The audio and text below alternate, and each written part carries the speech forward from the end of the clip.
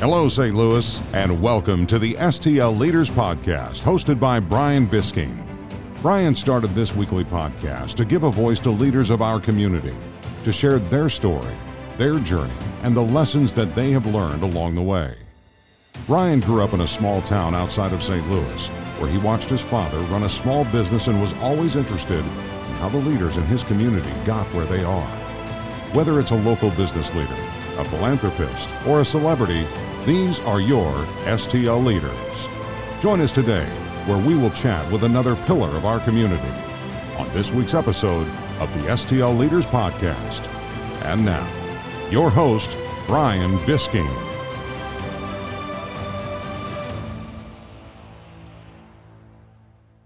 Hello, St. Louis. Welcome to the STL Leaders Podcast. What a great show we have for you today with Kyle McClellan, former St. Louis Cardinal, president and founder of Brace for Impact, an amazing nonprofit here in St. Louis. But before we get to this week's episode of the STL Leaders Podcast with Kyle, I want to thank my four great sponsors. First, NWO IT Services, Synchrony HR, Enterprise Bank and Trust, and the Tom James Company. Crafted using your exact measurements, custom clothing is the perfect expression of who you are or who you intend to be. It's about getting what you want. The right fit, the right fabric, the right details, the right style. Ben Lawler with Tom James Company helps you choose from over 500 custom suit fabrics and 250 custom dress shirts. He can help you build your entire wardrobe, including suits, shirts, trousers, sports coats, and even tuxedos. To learn more, visit stlleaders.com. And now, to this week's episode of the STL Leaders Podcast.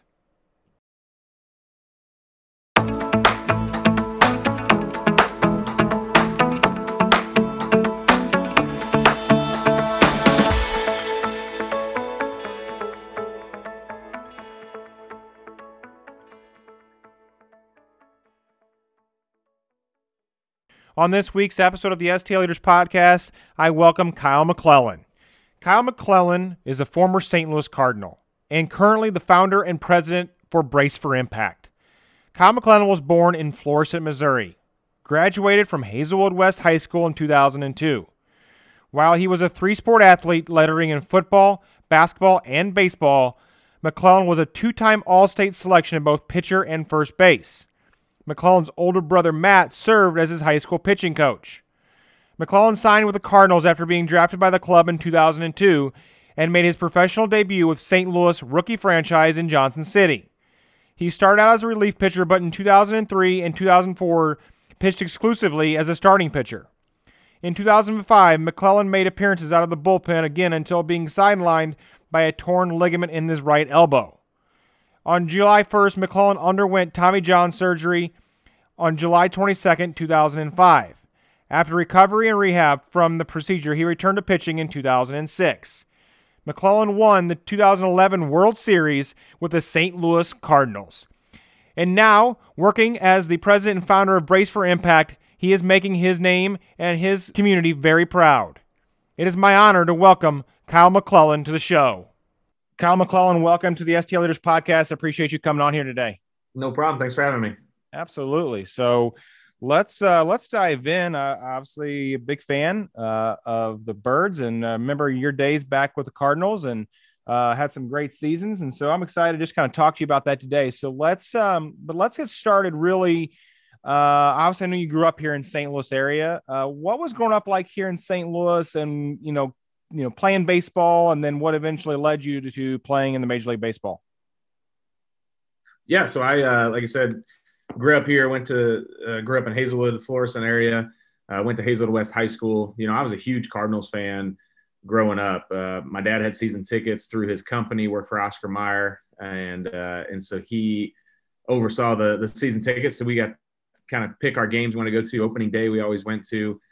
Just a ton of great memories down at the old Busch, and then once I got into high school, especially later on in high school, my junior, senior year, started to get a little bit of attention through some colleges, signed a scholarship at the University of Missouri, and had planned to go that way. I was kind of a late bloomer. I'm a June birthday for my age, so I was always kind of the youngest in my class, and I just kind of developed a little bit there my senior year and started getting some attention from professional scouts.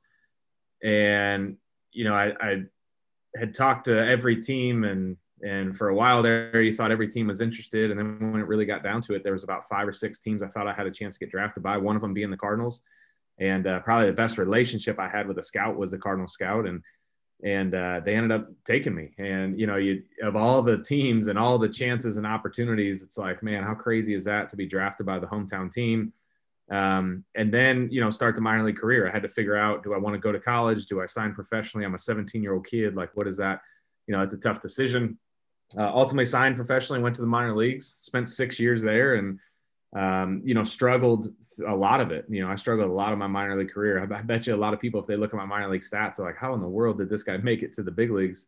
And really, I kind of outlasted people. I stuck around. I had an injury, came back from that rehab, and then I got a chance. And when I got that chance at a higher level, I was prepared for it because of everything that I had done previously, the way I'd been taught and coached, and made the most of that opportunity and never looked back. And shortly after I got that opportunity and I turned it on, I was in the big leagues and spent 5 years here in St. Louis, made my major league debut here in St. Louis, which doesn't get any better.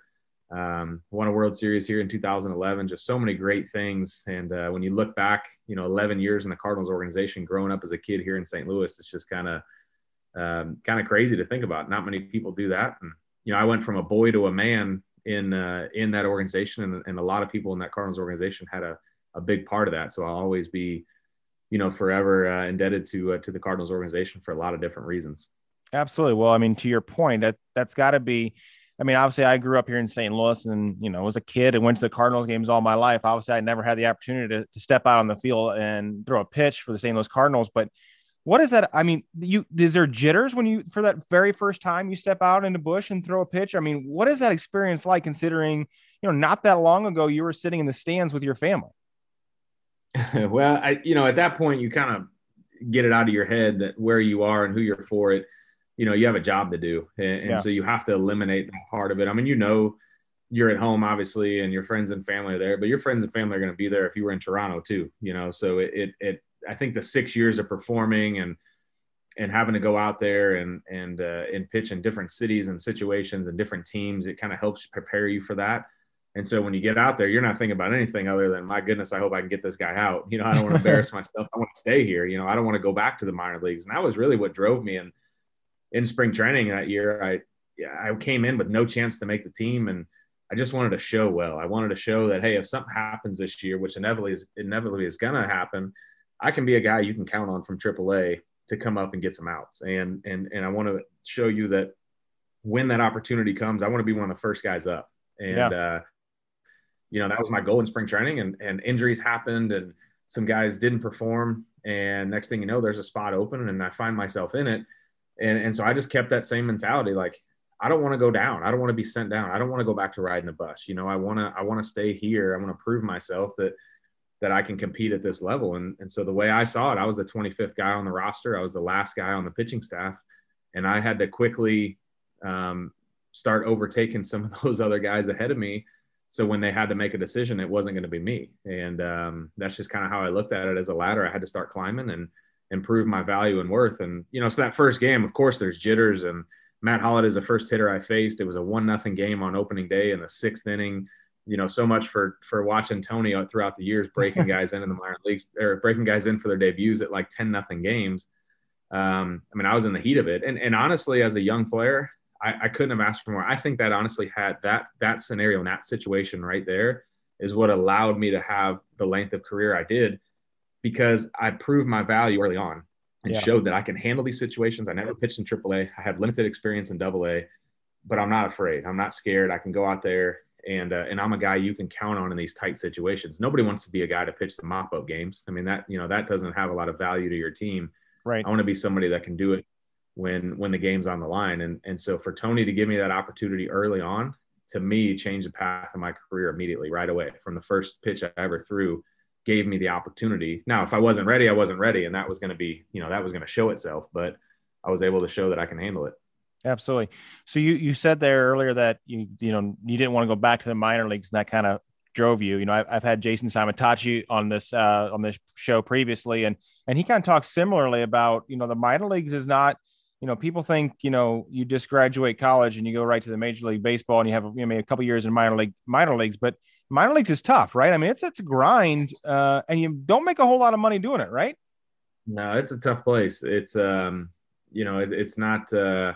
You're getting paid to play baseball. That's true, but you're not getting paid much. I mean, I think the most I ever made in the minor leagues was about $6,000 a year. Yeah. Maybe one year I think I made $8. The year I went to the Arizona Fall League, and I got we made a lot more going to Fall League. I think we made like $1,100 a paycheck, and maybe $1,100 a month.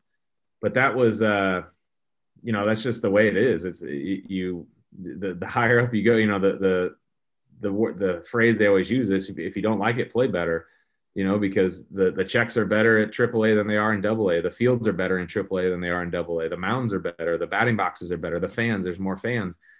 And it's the same for the big leagues. The paycheck's better in the big leagues than AAA. So if you don't like it in AAA, play better. And that's kind of the mindset you have to adapt to and adopt. And it's tough. It's early on, it's about development and that. And the later you get, the harder it is because everybody's competing. You get to AAA, AA, AAA, guys can sense the big leagues. And then it becomes super competitive and people start looking out for themselves because they want to be the one to get that call. And it can be pretty nasty. And it's just, long bus rides, long early plane rides, playing in these little cities. And it's not as glorious as everybody thinks, that's for sure. Yeah, absolutely. So you mentioned the 2011 season. Obviously, that's a season that all of us here in St. Louis remember vividly. Talk to me about that season and what that season meant to you. Well, it was a unique season. It was the first spring training I came in that I was told you're not going to be a starter. You're to prepare for a bullpen role. I had been every year before that kind of on the bubble, kind of a guy that would compete for the 5th spot. The year before was actually told I won the 5th spot, but because of a void in our bullpen, I had to go back to the bullpen. So that was a tough conversation to have because I wanted to start mostly because I liked the bullpen. I enjoyed that, but I always struggled in the minor leagues. And I kind of like part of me wanted to prove that I could be a successful starting pitcher and I could do it at the highest level. And I thought my stuff fit better I wasn't a high velocity guy. I was a guy that could spin the ball, change speeds, locate my fastball, had good movement on my fastball. And I thought my stuff fit better in that starting role. And so they were like, hey, you're going to be in the bullpen full throttle. We need you down there. So I come in prepared to do that. And first bullpen, Adam Wainwright throws, he announces he has to have Tommy John. And they come to me and said, you better get ready to start. I was like, all right. So quickly I had to ramp up, which was easy for me. I wasn't a guy that needed a lot. And so I entered, started the year as a starting pitcher, as a 5th starter in the rotation. And I was excited about it and got off to a really great start. Things were going well. And then I actually went on the DL for a hip, and it was a day game against Toronto and my hip flared up. And so they put me on the DL. And when I came back from that, I started feeling my shoulder pinch when I was warming up in a game in Washington. First game off the DL. I never had any shoulder problems. And I felt it kind of grab me a little bit. And I was like, whatever. And slowly as I went over it, that grab became more and more prevalent. And I felt it more and more. It took longer for it to go away. And then I hit a rough patch where I wasn't throwing as well. And so the All-Star break, they get Edwin Jackson. They put me in the bullpen and go down there and pitch some big innings and helped us, get to the point where we were.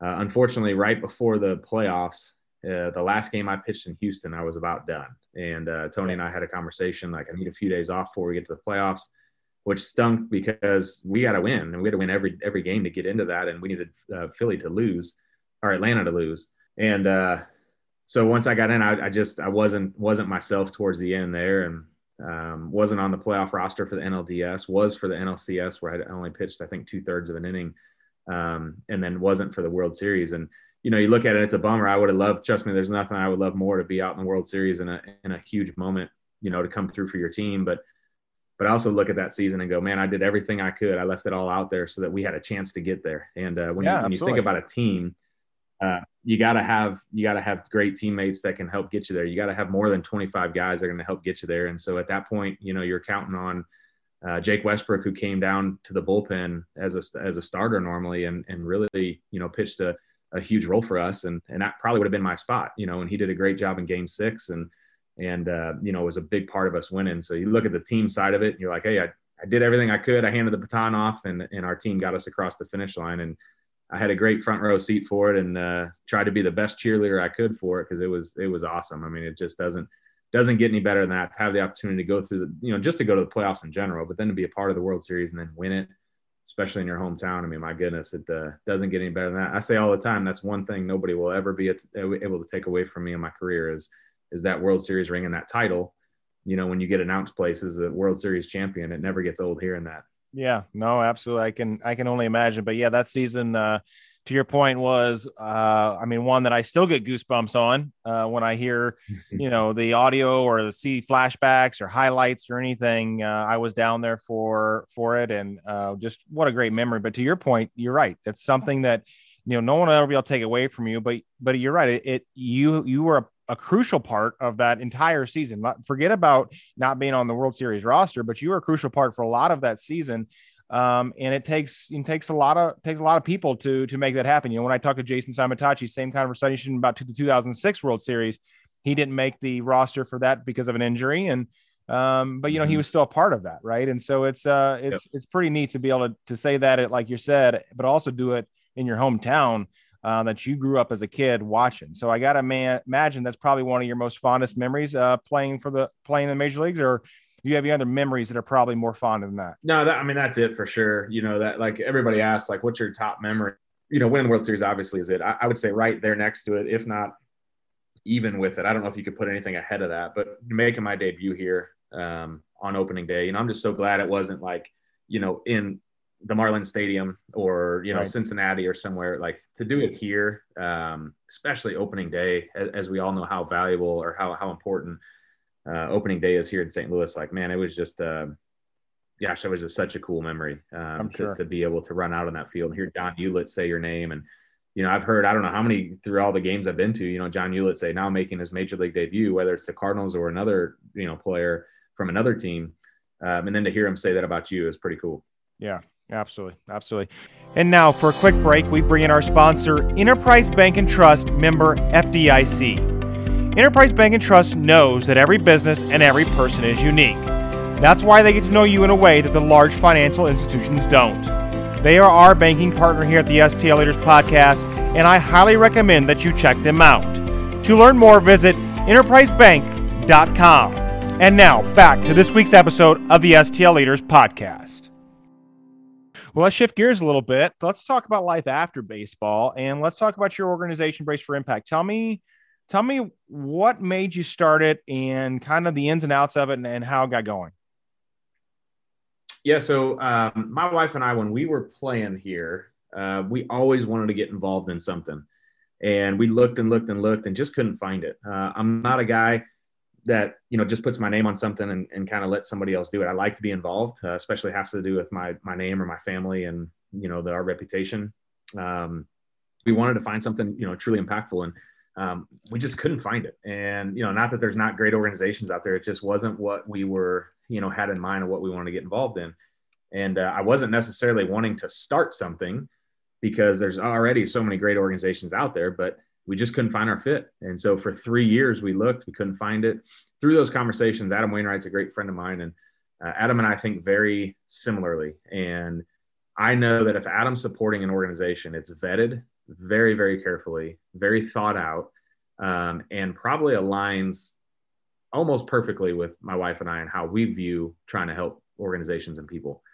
And so through those conversations with Adam, he was like, I tell you what, I actually just had surgery I just finished my year with the Rangers, spent most of the year in the minor leagues trying, because my shoulder still wasn't right from the time I left here in St. Louis after 5 different surgeries. And I kind of had an idea where my career was heading. And so I called Adam and I said, hey, we got this money that we've set aside, over the 3 years, we got to do something with this. And he said, I'll tell you what, we're going to Haiti in 3 weeks. Why don't you come with us? And so my wife and I, I didn't know the first thing about Haiti, to be honest with you, but I knew I was going with a buddy of mine that was doing some cool stuff over there, wanted to see that. And, we go, get our eyes open and experience something together.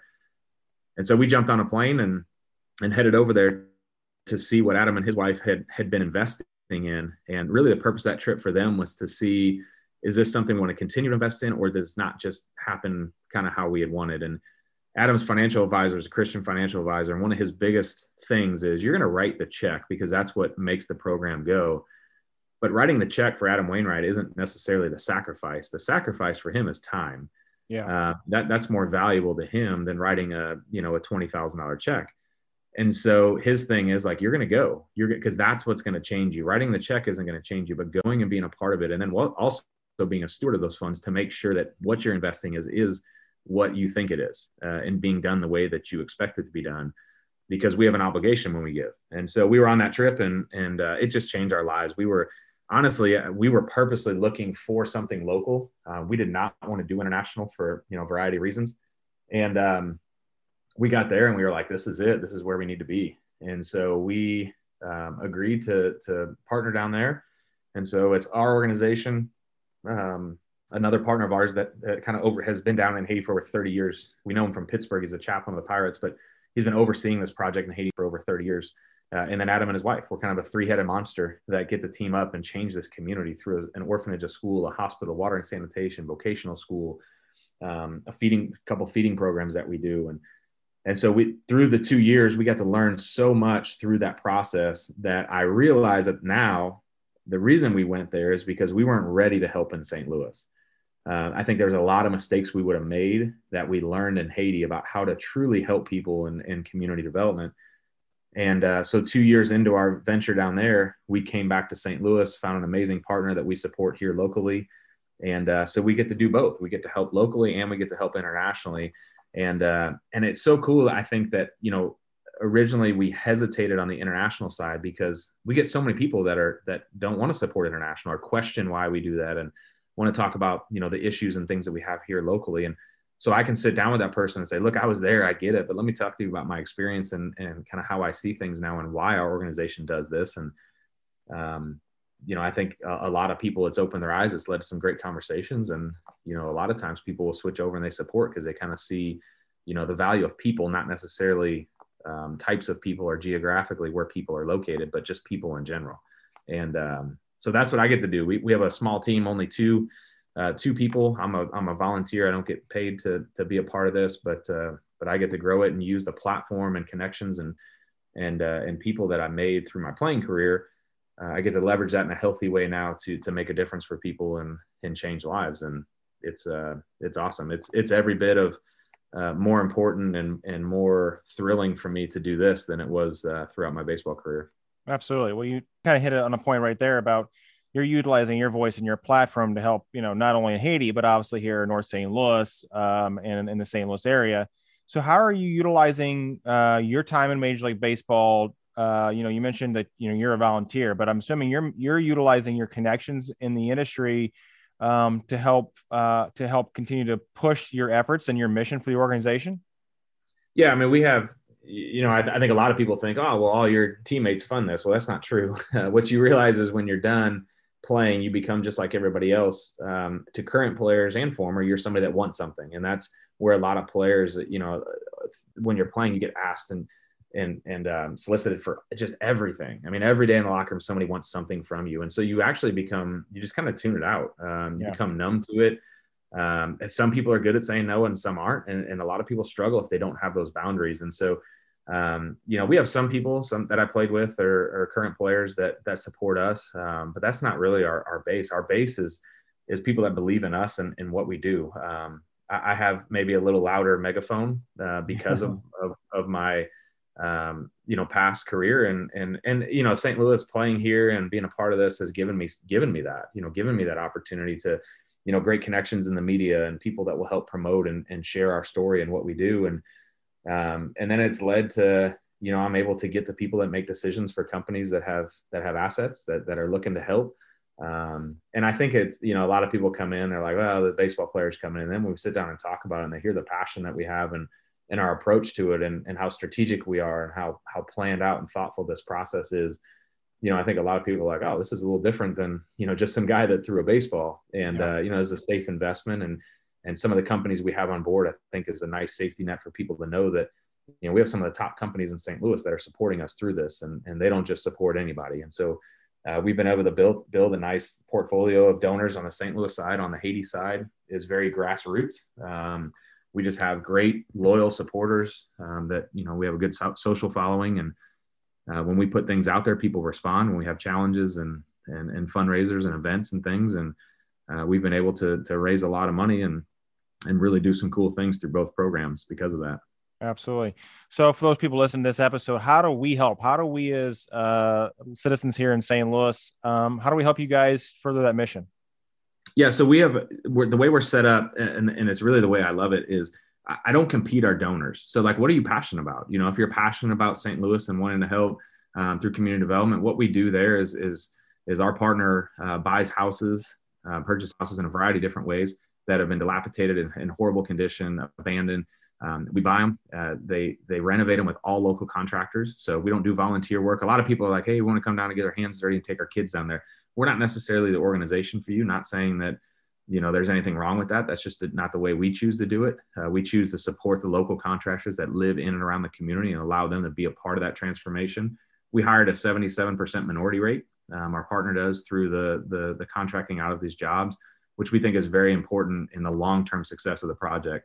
And the buy-in from the community. Once those houses are done, people go, families are placed in there, where our partner oversees that process, and then also places a community coordinator with them to where they help those families every step of the way. So it's not the home's completed, the family's in, and then we move to the next one. It's the home's completed, the family's in, and then we surround that family with the resources they need to be successful long-term. Ultimately, we want the kids. So that's the only requirement, that these families have to have kids in the program so that we can help stabilize them and get them off to a great start and to have hopefully a great future. So if that's your passion, if it's St. Louis and some of the issues that we have here in the North City area of St. Louis, we would love the support on that. On Haiti, where it's a little bit structured differently. We have some programs that people can get involved in support there. We have a child sponsorship program where you can go on there and see the 41 kids we have at the orphanage that come with some light access, I would say, to some information. We're very, very protective of these kids and their stories. There's only a handful of us that know the true stories, I would say full stories, not true stories, full stories of these kids and where they came from and situations. And we're very protective of that because it's their story. It's not our story. It's not our story to tell. And so we give a little bit of access to the kids and information on that. And, they'll send you some birthday videos and stuff like that. And that goes a long way for us to have that stability to know each month what we're going to have. We also have a coffee program that we started 2 years ago in partnership with Caldy's Coffee. So if you're a coffee drinker, we buy these beans in Haiti, which used to be a massive coffee producer to the world. We bring them over here, Caldy's roast them for us. They bag it for us and we sell it out of my basement. And all the money we make on that coffee goes back to sending kids to our school. We have 330 kids at our school, and that's growing every year. And so if you drink coffee, why not drink coffee that goes and makes a difference and helps educate kids in a third world country? And the coffee is really, really good too. It's a premium coffee that Caldy's has done, and it's been a great partnership. And we have a subscription model on that. So every 3 months, you don't have to think about it, just auto bills and shows up to your doorstep. So that would be a great option on our website. Or if you just want to give, we that's why I said on Haiti side, we are built on people that donate, 10, 20, 30, 50, 500, whatever it is, just trusting us to be great stewards of those funds. And it's been a great result to this point. So I think that's the great thing. If a donor comes and says, hey, I want to support your organization, some will give and we can place it where it's most needed. But you have the opportunity to pick what you're passionate about and know that your money's going directly there. It's 2 bank accounts. They don't cross over. If you donate to North City, it's going to North City. If you donate to Haiti, it's going to Haiti. Absolutely.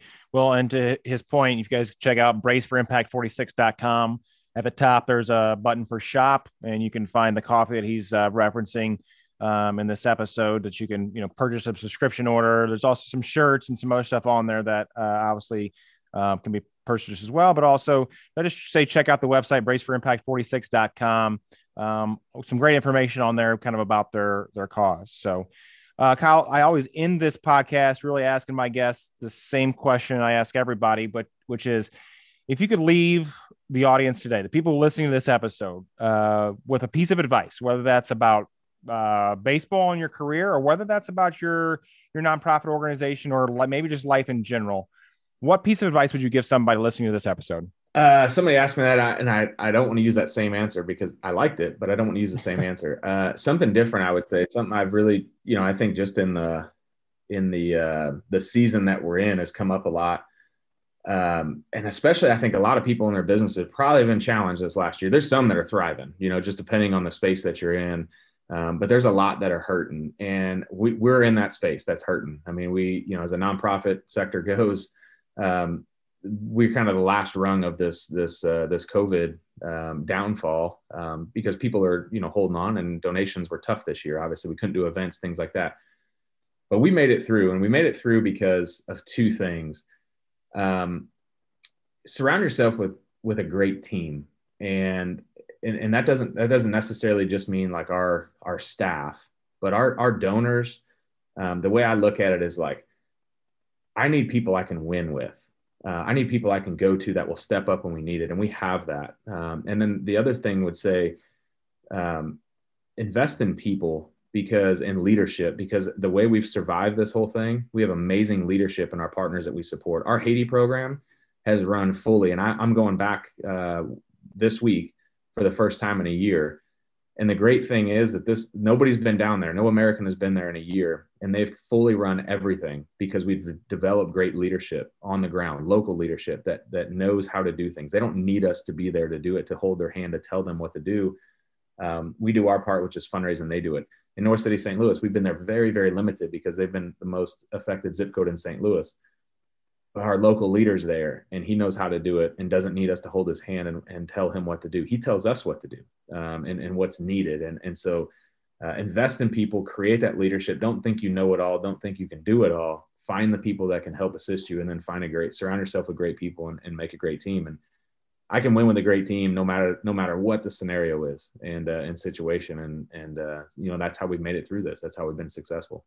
Absolutely. Those are two great pieces of advice, and I would concur with both of those. So on behalf of the STL Leaders podcast and myself, I appreciate you coming on here today just to talk about not only your baseball career, but the amazing work you're doing here in St. Louis and in Haiti. Again, for all those people out there listening to this episode, I check them out at braceforimpact46.com. Great organization and led by one of a great STL leaders. So on behalf of us here at the podcast, thank you for coming on. Absolutely. Thanks for having me. Thank you for listening to this week's episode of the STL Leaders podcast. Stay tuned for next week's episode with David Singer, CEO of Warehouse of Fixtures.